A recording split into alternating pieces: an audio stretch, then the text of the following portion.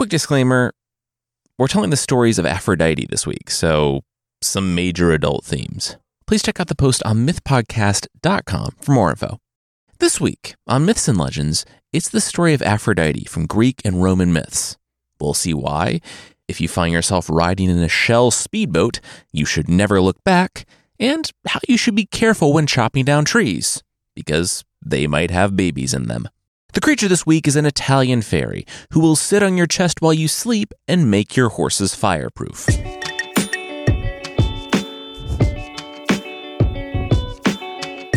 This is Myths and Legends, episode 325, The Power of Love.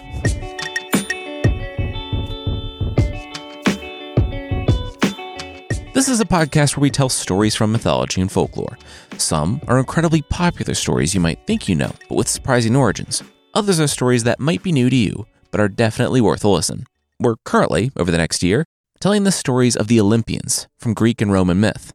This week, it's Aphrodite, the goddess of love and beauty who sprang fully formed from sea foam after her, let's call him father, had a pretty traumatic event.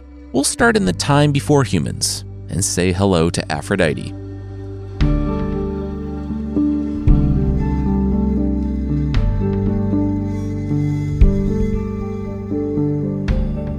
Aphrodite sat up in the water. So this was existence. Cool, all right. She held her arm out. Born full grown. That felt notable. She rocked on the ocean, the islands a mist off in the distance. A shell rose from the water in front of her. That was a little strange. Doves and sparrows fluttered down and held her hair. Oh, nice. Like a Disney movie here. She took the waiting shell to mean that she should board it. She stepped from the foamy, squishy raft that she had been riding for forever? She looked back from the shell as it began to float away. Wait, was that? No. Oh, no, it was. Aphrodite didn't know. She didn't need to know. She didn't have much context for how, existence should go, but she was pretty sure she shouldn't see that as her first thing. She shuddered in disgust, threw up in her mouth, and waved her hands to urge the shell to go faster. By the time she reached land, Aphrodite was able to put all that out of her mind, mainly because, unlike what she left behind, the site of her very unorthodox birth, everything she saw before her was beautiful. She touched the barren island and, from the soil below her, flowers and grass emerged. She ran along in the cool breeze at the late dawn of the world, and she was happy. She heard the war in the distance, but instinctively knew that it was not her war. She would learn later that it was the Titanomachy, when the Olympians battled their parents for survival and eventual supremacy of the world, the heavens, and the underworlds. She didn't want to go fight or kill. She was love. She wanted to love and be loved, to enjoy beauty and pleasure. War was the antithesis of what she was. She knew there were others out there similar to her. There had to be, but there was only one her. So she let the Titans and the Olympians have their war. She enjoyed a peaceful, beautiful life on an island in the not yet named Aegean Sea. She was around when they named the island, Paphos, in Cyprus. She would walk among the humans in those early days, a pastime that was made more comfortable when the Seasons, the daughters of Themis, arrived to clothe her. Then, one evening, a light descended from above. When Aphrodite's eyes adjusted, she saw her, Iris, the messenger of the Olympians. "Aphrodite?" Iris asked. Aphrodite nodded, and the woman smiled. Today was a wonderful day. Today, Aphrodite was getting adopted. Aphrodite blinked. What? Iris nodded. Yep. The king of the gods was adopting her as his very own daughter. Aphrodite said, "Was this for real?" Yes, look. Not that Iris didn't want to sit here and have a chat about the finer points of all this, but the king of the gods, was not a patient man. He had thunderbolts at the ready. He was so excited to use them. Aphrodite said that she didn't seem to have a choice in this, did she? Iris smiled politely. She was happy that Aphrodite was picking up on the subtext of this conversation. Iris said, "Wait until you find out about the forced marriage." Aphrodite said, "Wait, king of the gods, forced marriage?" Iris told her to come on, she would explain everything. As she got ready to go, Aphrodite said, "King of the gods? I didn't vote for him." "You don't vote for kings," the messenger started and then stopped herself. We're not doing that." Aphrodite smirked.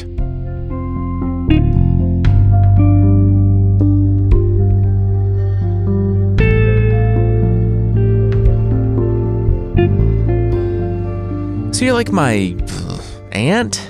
Half aunt? Because you don't have a mom?" Aphrodite said that there wasn't a precedent for any of this. How was someone related to someone else when she just sprang from the sea foam surrounding his grandpa's severed... Yeah, we don't need to hear about the bits. Again, I've read the reports. Zeus interrupted. He paced back and forth, sandals hitting marble. They had a bit of an issue here. You see, she thought she was fine down there, but the rest of the world took notice. Aphrodite said, "Okay, great." "It's not great," Zeus shook his head. "Not great at all. You see all those guys? All those desperate, leery, sweaty guys out there? The ones that lined the hallways of Olympus as she walked in, practically flooding the place with their drool?" Aphrodite said, "Yeah, no, she got it." He could continue. "They all wanted to marry Aphrodite." You were looking away, so I don't think you fully grasped the air quotes around marry. Aphrodite said, air quotes or no, that sounded like a them problem, but Zeus kept talking. He told her that he had to nip this sort of thing right in the bud. Otherwise, you had jealous Olympians fighting each other, jealous women fighting her, and if the humans got involved for some reason, that would be a big yikes. So no, Zeus said it was an everyone problem, so congrats. She was getting married. Aphrodite said, "Cool. No, she didn't want to?" Zeus said that was nice. It was happening, though. Aphrodite replied that no, it wasn't. Zeus said he had about a dozen thunderbolts that said it was. Aphrodite looked to the basket of crackling thunderbolts.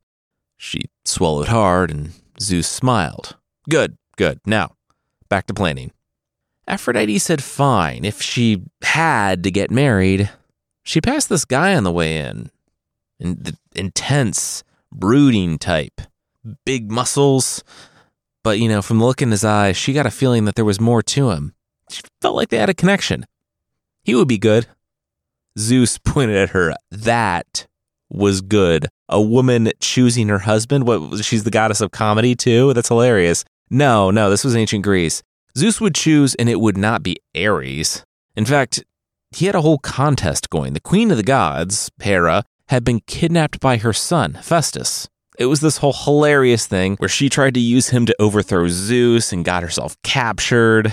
Anyway, whoever freed Hera got Aphrodite. Zeus looked out and saw Hephaestus bringing Hera up himself. Dionysus having done his buddy a solid, like we talked about in the last Greek episode, and low-key manipulated him into winning the contest. Wow! Plot twist, it's the ugly one, Zeus bellowed. The irony. It's like something out of a play.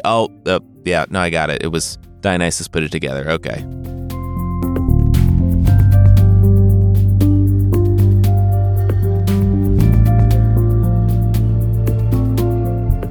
It's not that she didn't love Hephaestus. Well, okay, it was exactly that she didn't love Hephaestus. She didn't know Hephaestus.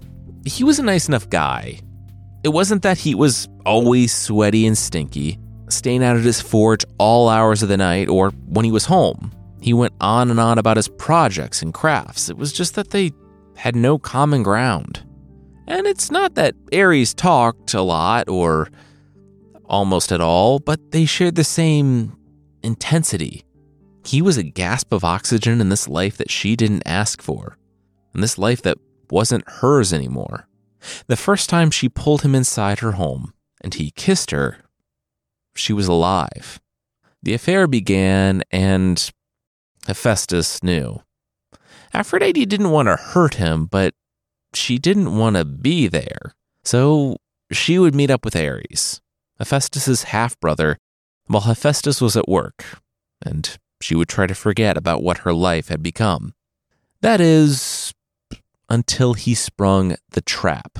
Now, last week we saw this from Hephaestus' point of view, but for Aphrodite it was humiliating. She was there with Ares in bed in the most compromised position, and an unbreakable net dropped on them. The other Olympians emerged from behind a curtain. It didn't help that they laughed at Hephaestus almost as much, Aphrodite just wanting the whole thing to end. But while everyone was wiping their eyes, Apollo and Hermes stood there, and Hermes was stunned. Wow, he would not mind being in Ares' place. Like, for real? Nets and humiliation and all? Apollo looked at his younger brother, who had grown into an adult in the time since his episode. 3 times the nets, no question, even with all this, people laughing and stuff, Hermes replied. Zeus watched Hephaestus run off and shook his head. Weird dude. All right, punishment time. Infidelity would not be tolerated among the Olympians. The Olympians blinked in astonishment. Okay, what? Zeus nodded. Yep. If infidelity was tolerated among the Olympians, the entire system collapses. Literally, once again, the entirety of the Olympians looked to Zeus with a cocked eyebrow. Really? Zeus said, yeah, he was serious about this. They were one big family, literally. You know what infidelity did to them? It would tear them apart, so it had to be dealt with. Hera and Athena looked at each other. They thought they could grasp what was happening here. Athena turned to her father, and so this would go for the male Olympians too, then? Zeus said, let's focus on the issue at hand. This very prominent Olympian who was a woman cheating on her husband. But the men Artemis started. Zeus cut her off. We aren't talking about the men. We are only talking about this case right here. Zeus said if, and it was a pretty big if a male Olympian cheated, they could talk about that. But the issue at hand was Aphrodite literally being caught in the act. Now, he paid a dowry for her when she married Hephaestus. This affront to the institution of marriage must be compensated. Ares? You have to pay back the marriage gifts, Zeus said. Ares growled again. The Olympians looked at each other. Things were going to get bad again, weren't they? They all knew Ares didn't have the money to cover the marriage gifts. I'll secure Ares' debt, Poseidon said. Apollo shifted over. Uncle P, what are you doing? I love her. Poseidon's voice cracked in a whisper. Apollo, you realize if he defaults, you'll need to take his place. Under the net? Poseidon hoped. He shook his head. He meant that whatever it took for this ordeal for Aphrodite to be over, he would do it. Okay, whatever, yes. As long as there are consequences for Aphrodite, people besmirching marriage, you can secure his debt and they can leave. Zeus started lifting the bronze net and Ares was gone. The last anyone saw of him was him sprinting down the steps wearing only his helmet. The others ogled, but Hermes ran to Aphrodite's aid, throwing a cloak over her and helping her with the net.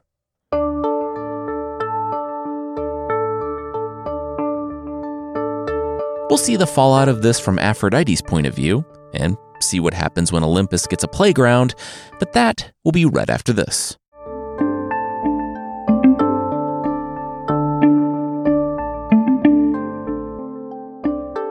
Zeus accidentally kicked a sippy cup and it went flying. What the? There were 3 kids playing on the Olympus playground. Something that was similar in construction and appearance to, but legally distinct from the trademarked McDonald's play place. And wait, why was there an Olympus playground? We had it put in, Hermes smiled. Poseidon nodded. Both had a lot of bags under their eyes. Figured we needed a place for the kids to play.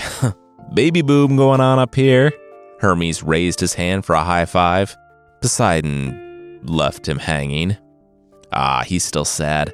I've had time. I've gotten over her, Hermes said, and gave his child a thumbs up as they started to go down the slide.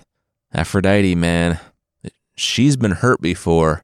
She doesn't want to settle down, and who could blame her? Wait, you and Aphrodite?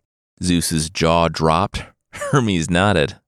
Oh yeah, his relationship was a while back. They started a family together, but she couldn't stay. Hermes said that he would care for the baby. Then she took up with this guy. Hermes stuck out a thumb to Poseidon. She went to speak with him about Ares' debt, and, well, one thing led to another. Poseidon sobbed while rooting through his baby bag. His sons were wanting those applesauce pouches, which are terrible for the environment, but no parent of young kids can afford to be without. Zeus shook his head. Ares defaulted on the payment, by the way. Zeus thought about holding him to it, but for reasons he wouldn't go into, he felt like it was equally important to punish infidelity, but also not punish it too harshly. Then he furrowed his hairy, wild brow. Wait, so you... Zeus pointed and Hermes nodded, grinning. Then you... Zeus pointed and Poseidon sobbed. Zeus stomped. This was so unfair. But isn't she like your adopted daughter? Hermes asked. That's weird and bad, even for you. Zeus grumbled. Yeah, sometimes, he would be real. Sometimes it was difficult being so principled and virtuous. Still, though, it wasn't fair. Hermes waved to his child and Zeus sneered. Also, tear the play place down. Gods grow up in like 2 weeks. This thing will never get used. And it's messing up the vibe. I'm going for like classic stately power, not Midwestern daycare. Oh, not a play place. Hermes yelled after Zeus as he left. Definitely not a play place. Hermes looked at Poseidon. He's powerful, but he's not McDonald's attorney's powerful. Poseidon just sobbed.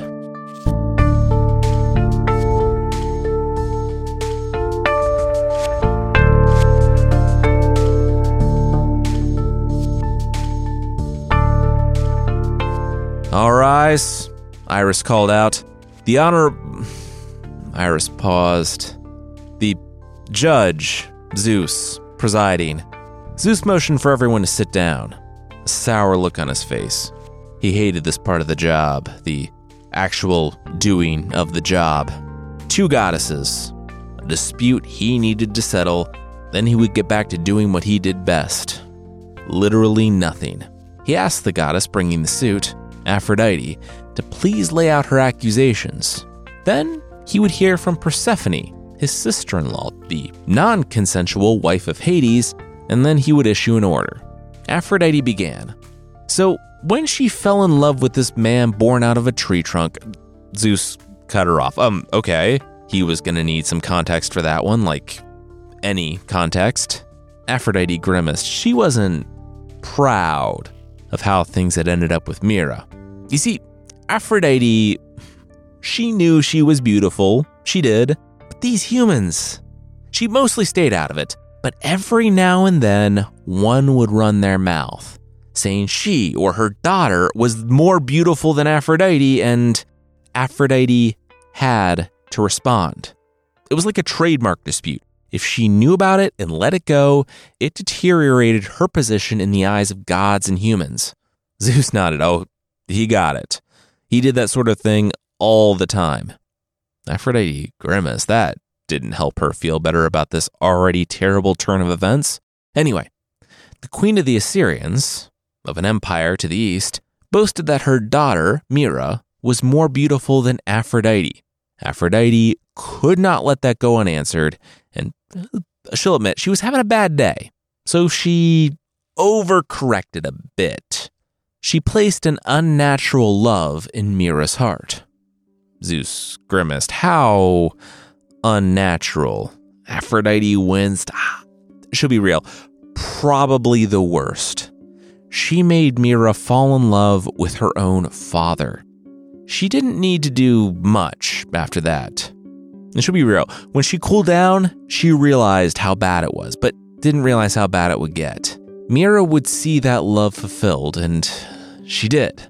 On a time when the women of the city were abstaining for 9 days, Mira's nurse, who had saved the girl from a self-inflicted attempt on her own life, set up the union to try to save Mira from her own despair. It happened multiple times, but the ruse was undone by the turning on of a light. The king of the Assyrians saw Mira's face in the torchlight and wailed, chasing his daughter from the kingdom with the sword. Then also every other kingdom. The problem, well, one of them, was that Mira was not only on the run for her life, but she was pregnant. Aphrodite felt very bad about this. One feeling planted in annoyance had cascaded into destroying several lives. She found the weeping Mira on the Arabian Peninsula, and the woman, not wanting to face the living by staying on Earth, or wanting her father to catch up with her and face the dead in Hades, begged to go somewhere else. Aphrodite granted her request and ended her torment when she turned the woman into a myrrh tree. "Hey mama," Cupid, aka Eros, asked. "Who's that?" "Wait, hold up. Cupid was there?" Zeus cocked his head. Aphrodite said yeah, it was her weekend with the little guy. His dad, Hephaestus, had a job he needed to complete, and Aphrodite stopped when Zeus stifled a laugh. "Sorry, was something funny about her custody situation?"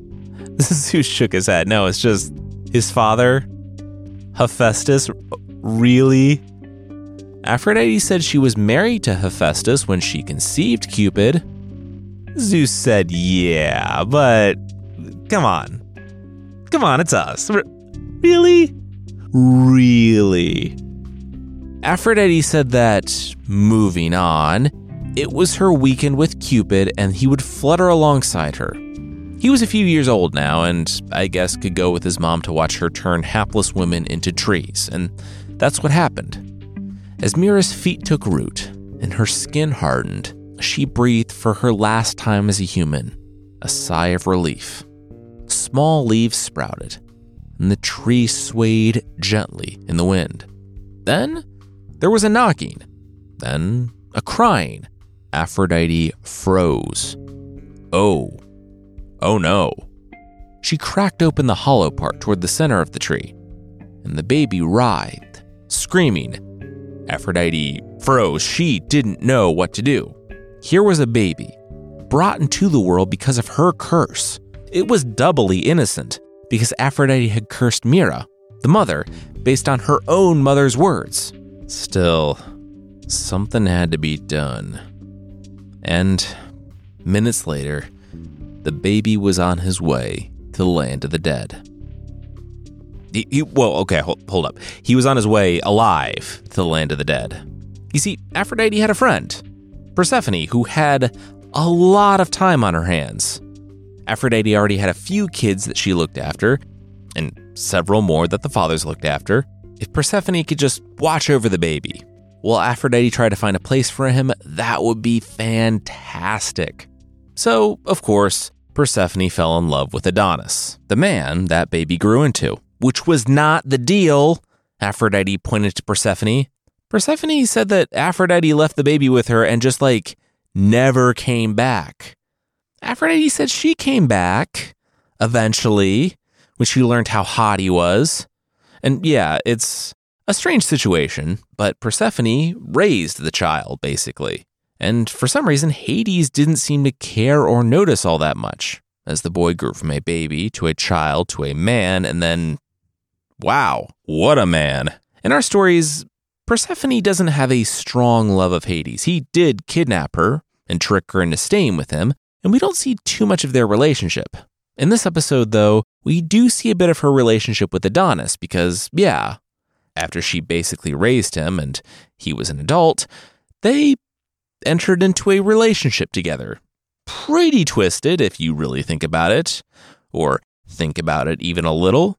Some of the pantheon was grossed out, but not Aphrodite.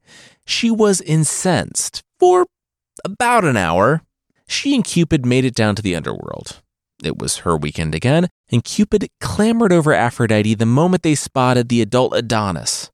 "Hey, it's that guy!" Cupid slid down his mom's shoulder and scratched her. As soon as the point of Cupid's arrow broke the skin, Aphrodite's pupils dilated. Adonis She was in love with Adonis. Aphrodite tried to claim him because she had possession of him originally. Persephone tried to claim him because, well, she raised him. Zeus shook his head. Well, there was only one solution here. Divide Adonis in half and give one half to each goddess. He sat back to watch his clever ruse sink in. Aphrodite nodded. Great. Persephone crossed her arms. Perfect. Zeus said, really? Come on. No, that was supposed to work. One would plead, no, let the other have him, and that was the woman who loved him the most. Are we going to get to cutting or what? Persephone and Aphrodite asked. Zeus said, you know what? This was gross and weird, even for him. His ruling was that he didn't want to do this. He was kicking it to a lower court, case dismissed.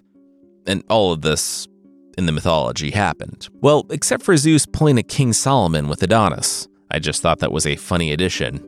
Zeus did recuse himself on the grounds that he didn't wanna, and sent it to the muse, Calliope, who pretty instantly decided that they both had kind of a gross claim to this young man. So the only fair thing was to split time with him.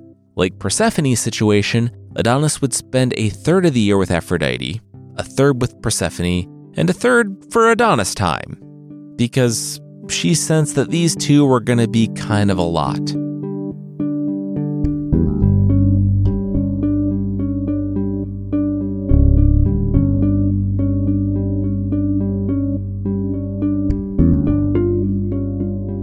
We'll see this man timeshare situation work out about as well as you'd expect, but that will, once again, be right after this.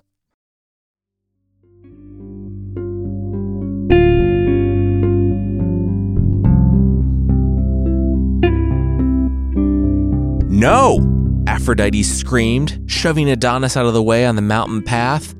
The wild animal threatening him sauntered off. Adonis stood up, rubbing his neck. He thanked her for being so protective of him, but that was a rabbit? Aphrodite looked at the bunny, hopping down the trail. Yes, but they bite sometimes. They can have ticks, lice. Better safe than sorry. Adonis shifted in his many, many layers of clothes under his leather cloak, what Aphrodite had made him put on after they said their goodbyes just now. He understood that that was her outlook here. It's just that when he was with Persephone, she never made him do stuff like this when he wanted to hunt. He could run, and he stopped mid-sentence. Aphrodite had put on her girdle, her magical belt that made her irresistible. Adonis flew to her open arms. She said she was sorry. What was he saying about Persephone? Adonis shook his head. Sorry. Who? Aphrodite smiled. Me, they both heard from further on down the trail. They spun to see Persephone. Aphrodite's eyes widened. Oh, was it spring already? How the time flew. What are you doing with him? Persephone demanded. Aphrodite replied that they were just spending some time together. Yeah, but it's not your time, Aphrodite. It's Adonis's third of the year. Persephone crossed her arms. Aphrodite shrugged. Not her fault. Adonis wanted to extend his time with her. Right, babe? Adonis furrowed his brow, but then Aphrodite directed his chin so that he saw her belt. He nodded, yes. He wanted to stay with her always. Aphrodite held up her hands. See? Can't be helped. It was his time to do with as he liked. Persephone grabbed Adonis's hand. Well, it was her time with him now. Adonis wrenched it away. Persephone gasped, but that wasn't what they all agreed on. Aphrodite put her hand on Adonis's shoulder. He should go with her now. It's okay. Aphrodite would be thinking about him the whole time he was gone, too. She said that final sentence while looking directly in Persephone's eyes. Persephone fumed, and the pair left together. Aphrodite snickered as she descended into the bath. Despite, or rather because of, the nick of the arrow, Aphrodite did actually care for Adonis. She thought she knew the ins and outs of love. Aphrodite was the goddess of love, and yet it had her. It was different from Ares and Hermes and Poseidon and all of the others. She finally knew why she had so many worshippers. She rose from the bath in the mountain pool and, "Oh, sorry," a voice called out. It was a young man. She squinted. "Apollo's boy? Erymanthus? What did you see?" Aphrodite demanded. "He said it wasn't that he was looking for her. He was just out for a nice walk on this remote mountain and, he saw everything. Sorry. But, he could stay if she wanted him to." Aphrodite didn't believe him that he was just out for a walk and happened upon a goddess bathing. Also, she had to get out to get her clothes, so yeah. With the flick of her wrist, she told Erymanthus to open his eyes. He wanted to appear hesitant, but didn't quite have the self-control. He immediately looked and... Wait, he couldn't see a thing. It was just darkness. She had blinded him. He yelled out to her. What did she think she was doing? He was the son of a god, an Olympian. "Oh, are you? Wow, welcome to a club called Everybody. Deal with it. Get your dad to fix you. He's the healer, right?" Psh, some guys. Aphrodite got dressed and made her way down the mountain.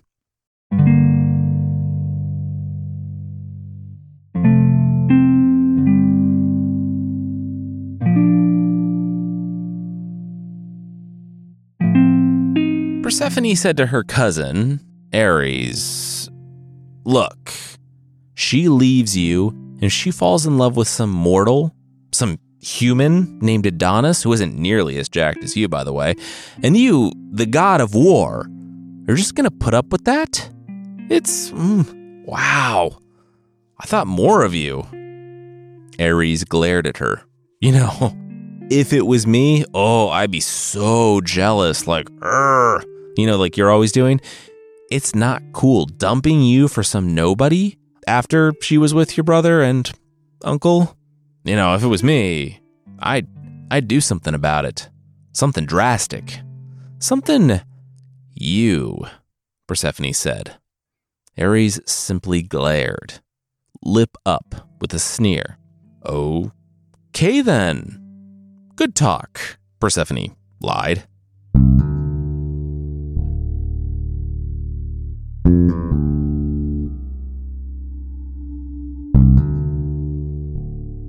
Aphrodite wasn't near Adonis when the boar found him.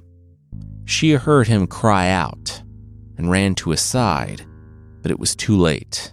The boar was massive. Adonis hadn't listened to her. He had hunted something larger than a squirrel or a very small mouse, yes, but he had matched bravery with bravery. The bravado led to disaster.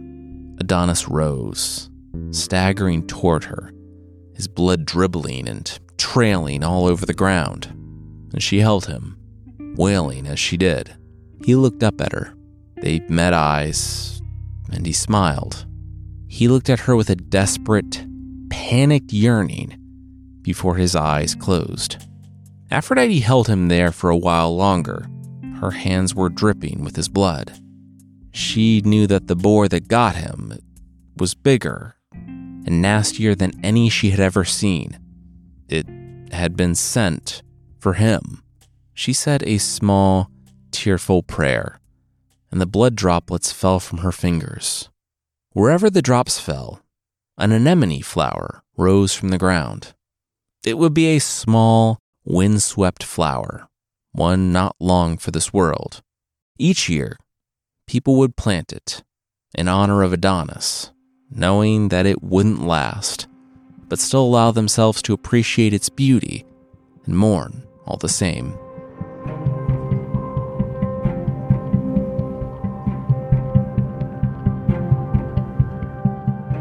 Look, I just wanted to say, I'm sorry. We both loved him, but I took him, Aphrodite said to Persephone. It was the first time they had spoken in weeks. They were both invited to a mandatory forced wedding between a goddess, Themis, and a human named Peleus. Who knows, it was some Zeus drama no one wanted to be involved in. All the Greek pantheon was invited. Well, all of them except for one. Persephone did not expect that from Aphrodite, but smiled sheepishly. It was no problem. She had loved Adonis too. Things just got a little crazy. They could be friends again. The pair hugged, and Persephone caught the eye of another guest, standing off by the edge of the dance floor. She thought he was scowling at her, but Ares had resting rage face, so you never really knew. Persephone said she would be right back. "You're not her friend. You wanted him dead," Ares grumbled to her before she could say anything. Persephone looked left and right before turning back to him. First, keep it down. Second, why did he think he could say that to her? He was the one who killed Adonis. Ares looked her dead in the eyes. "I wouldn't do that to her. I didn't kill anyone." Then he paused. "Correction. I kill a lot of people. I didn't kill him." Ares took a long swig of wine and disappeared into the crowd. Persephone turned to go back to Aphrodite, but found herself face to face with Apollo. As the god of music and dance, he was 100% in his element in the middle of one of those big dance circles, but he was taking a break, wiping some sweat from his forehead, catching his breath. He just had to say he was sorry about the kid. Persephone said she didn't know what he was talking about. Apollo said Adonis. Sorry, he knew Aphrodite and Persephone were in sort of a timeshare situation with him. Weird stuff, but it looked like Aphrodite was winning. He had to die, though. "She blinded my boy." Persephone said it was you? Apollo shrugged. "Yep. Don't tell anyone, though, or do. Doesn't really matter. What's she gonna do?" Persephone returned to Aphrodite's side. She was about to confess everything, but Aphrodite continued. She said she hurt after him, after Adonis, but she wasn't going to give up. Just because things changed, things ended, didn't mean they weren't worth doing. She was going to take a much bigger view of things, not get caught up in the petty squabbles of Olympus. She was going to try to remember who she was. She was love. She was bigger than all of this. And it was time she acted like it. Persephone looked at her friend. That was good.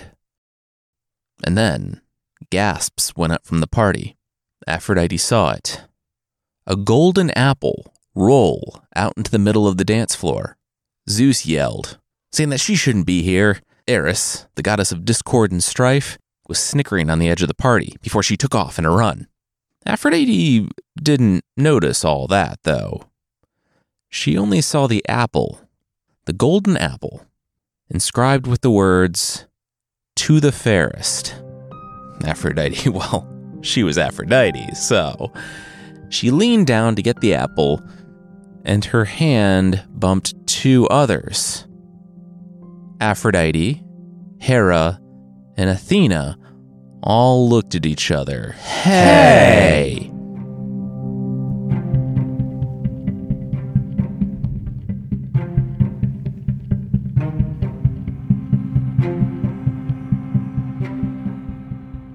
That is where we're going to leave Aphrodite's story. If you want to see the fallout from this particular event, it's specifically in episode 132b, but it's pretty much the entirety of our Trojan War episodes. When it comes to Aphrodite, you have to look past what the story says and try to get a glimpse of what's actually there. Aphrodite is the goddess of beauty and lust and love and all that entails. And we've talked about it. Greek society was male-focused and male-dominated. The greatest boogeymen were in fact not boogeymen. They weren't the monsters that lurked in the dark places of the earth, or the creatures that overpowered the gods. They were the Amazons, the warrior women with no need for men, against whom even the likes of Heracles, Theseus, and others had to resort to trickery. Pandora was responsible for all the ills of the world. We touched on it a little bit in the early part of this episode, but the only recourse shamed spouses like Hera had were backbiting and revenge, but Aphrodite's cheating on Hephaestus was treated as the trial of the century. My main point here is that while the words say that Aphrodite was a crazed vixen, you have to consider who's saying those words. That being said, from any angle, the Aphrodite-Adonis love story is nothing but toxic. Later writers, i.e. 1,000 years after the story was put down to paper, but still about 1,000 years ago for us, would moralize it by saying that it was about how men should listen to women for wisdom, because Aphrodite warned Adonis about matching fearlessness with fearlessness. It was too much bravado.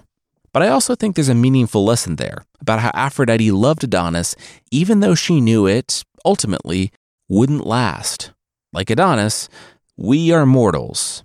And just because life on Earth isn't forever doesn't mean it isn't worth living meaningfully with those we have and the time we have.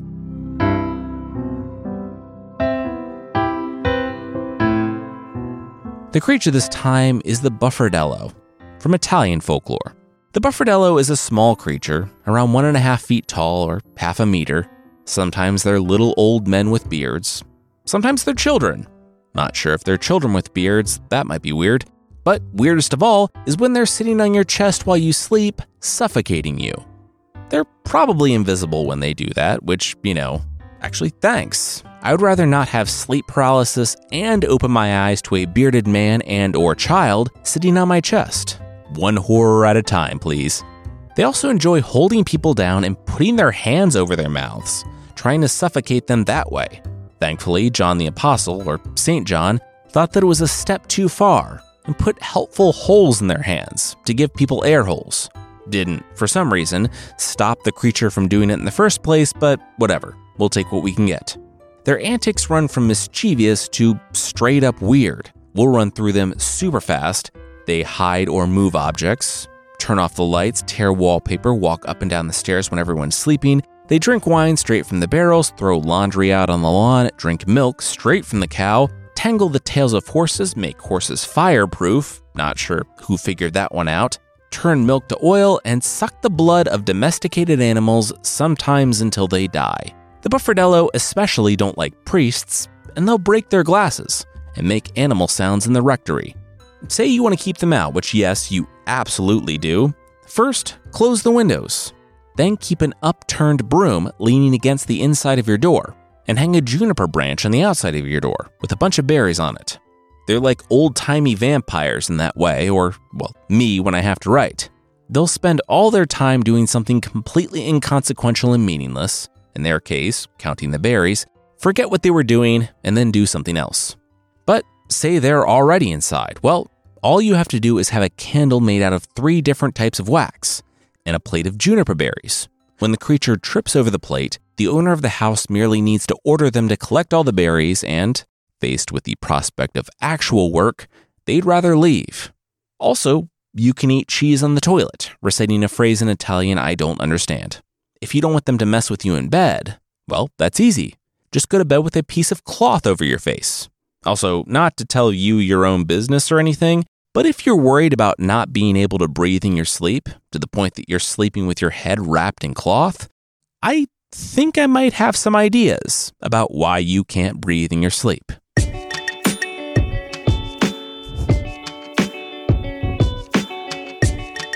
That's it for this time.